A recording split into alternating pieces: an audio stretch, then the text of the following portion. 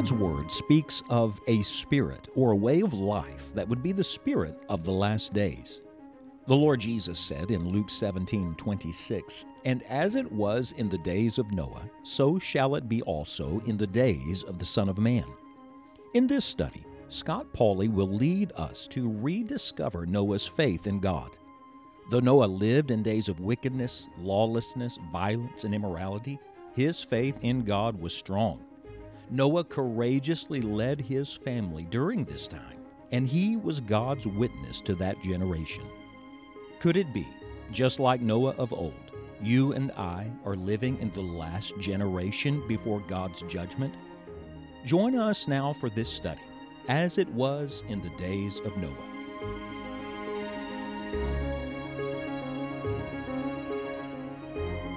We've begun a study of one of the great characters of the Old Testament, and yet I'm beginning our study in the New Testament. Last time we were together, we looked at Jesus' words about the days of Noah in Luke chapter number 17, but today I want to bring you to one of the great summary verses of the Bible. In fact, a 950-year life is all boiled down to one verse. The God who knows everything says this is what you need to know. Imagine God boiling your whole life down to just a statement or two. What would be said about your life or my life? Well, this is what the Holy Spirit leaves us in Hebrews chapter number 11 and verse number 7 about the life of Noah and his example to all of us. The Bible says, Hebrews 11 verse 7, "By faith Noah, being warned of God of things not seen as yet, moved with fear, prepared an ark to the saving of his house, by the which he condemned the world and became heir of the righteousness which is by faith." Now, we've already established that the world of Noah's day was much like our own. Remember Genesis chapter number 6? And the need of Noah's day was the same as our own, and that is the grace of God and people who will walk with God. And we're going back in time 4,300 years, but we've established this already. Some things never change. So, if the world is the same, don't you think that perhaps the need would be the same for someone like Noah to walk with God? Here's a picture of a blessed man in a cursed world. Now, we're living in a cursed world. You can't change that. This is fallen humanity surrounding us. It's a planet that bears the marks of the fall and the curse of sin, and a judgment is coming. But I'm happy to tell you today that in a cursed world, you can still have a blessed life. You can be a blessed man, a blessed woman, have a blessed family. How does that happen?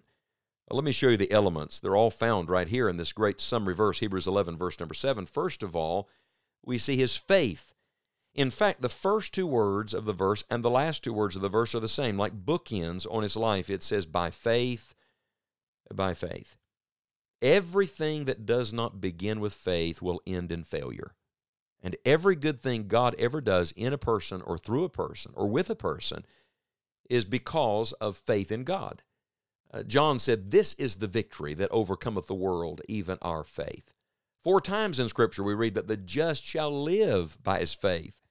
This same passage, Hebrews chapter number 11, says in the previous verse, "Without faith it is impossible to please him. For he that cometh to God must believe that he is, and that he is a rewarder of them that diligently seek him." So, if you're going to be blessed in this cursed world, number one, there must be faith in God. You must settle this, that your faith is not in yourself, it's not in what you can do, it's not in men, and it's not in circumstances. It is in the one who never changes.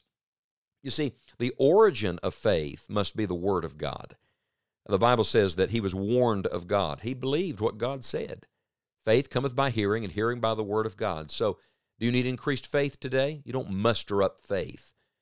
You get in the Word, and the Word of God builds up your faith.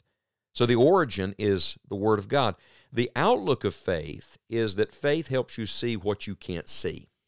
That's why the first verse of Hebrews 11 says, "Faith is the substance of things hoped for, the evidence of things not seen." Noah couldn't see how it was all going to turn out, but he believed God. And Noah did not see the raindrops first, but he looked to the Lord in faith. Begin in faith. Did you know that Noah's name literally means rest? That's beautiful to me because he lived in chaotic times.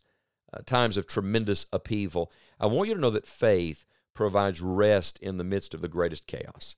This is the rest of faith, and you can have it in your spirit today, my friend. You can know what it is to rest in God.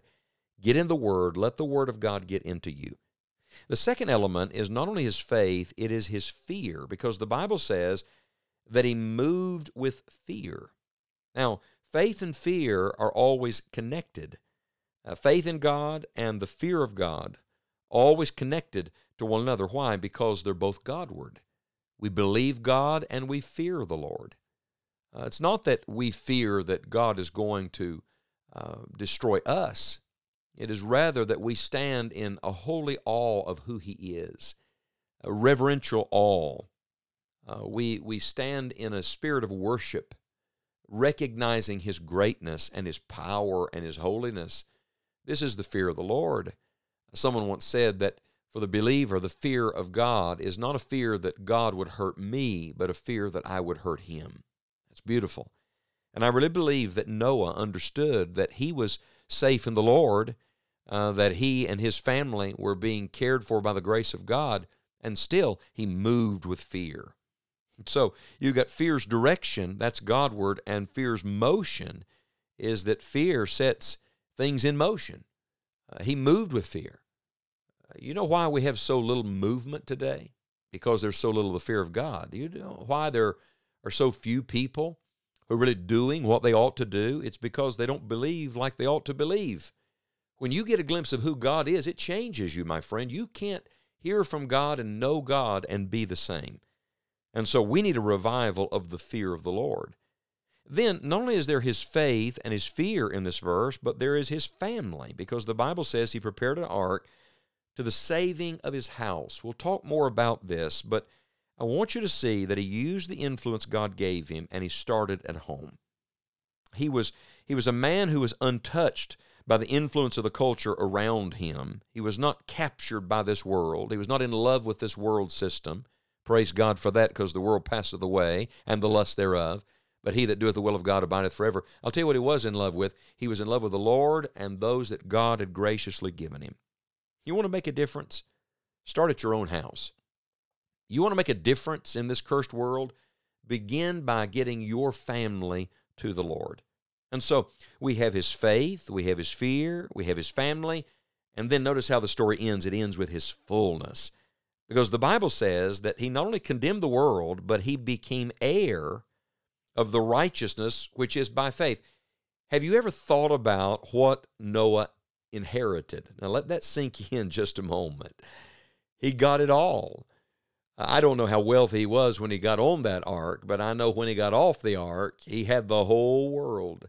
He literally inherited the whole earth, and yet his greatest wealth was not material. His greatest wealth was spiritual. The Bible says that he became heir of the righteousness which is by faith. Oh, the riches of righteousness. I'm going to tell you, friend, money can't buy that.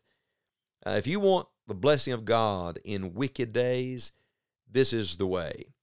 Instead of chasing after money and riches and things and more stuff, believe the Lord, fear the Lord, minister to your family, and watch God bring his fullness into your life.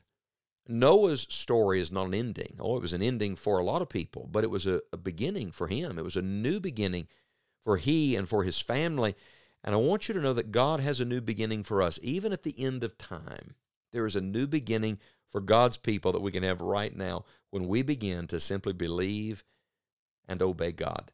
We'll return to our story of Noah's life.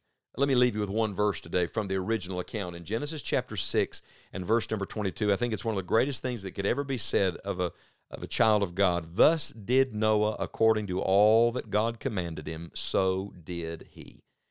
This is the faith that leads to obedience. Determined to do all that God tells you to do today.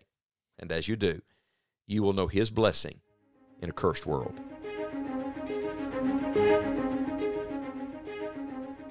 Thank you for joining us today for this study, and may each of us obey Christ's command to occupy till I come. We invite you to visit our website, enjoyingthejourney.org, and sign up for Scott's weekly email newsletter called Helping Your Joy. and we believe this resource will do just that. In it, you can read brief devotional thoughts, learn about great Christians in history, and even see Scott's upcoming itinerary. Get the Helping Your Joy newsletter straight to your inbox every Thursday when you subscribe at enjoyingthejourney.org. We look forward to studying the Bible with you next time on Enjoying the Journey.